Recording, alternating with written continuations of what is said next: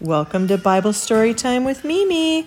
Tonight I have Henry. And who else is with us? Sai. And we're going to read David and Goliath from the Rhyme Bible Storybook by L.J. Satgast. Who is mean and tall and strong? A giant named Goliath. Who had a spear that was sharp and long? A Goliath. giant named Goliath. Every morning and every night, Goliath tried to pick a fight. Come and get me if you can! But all God's people turned and ran.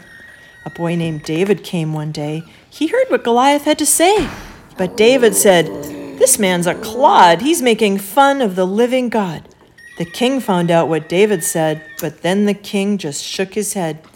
How can someone as young as you expect to do what a soldier can't do? God will be with me, David said. So at last the king nodded his head. David turned and he left the king.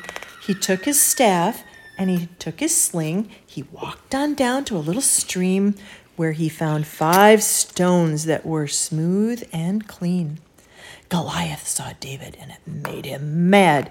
He let out a roar to frighten the lad. But David kept coming. He didn't run away. And that's when Goliath heard him say, "You come to me with a spear and a sword, but I come to you in the name of the Lord."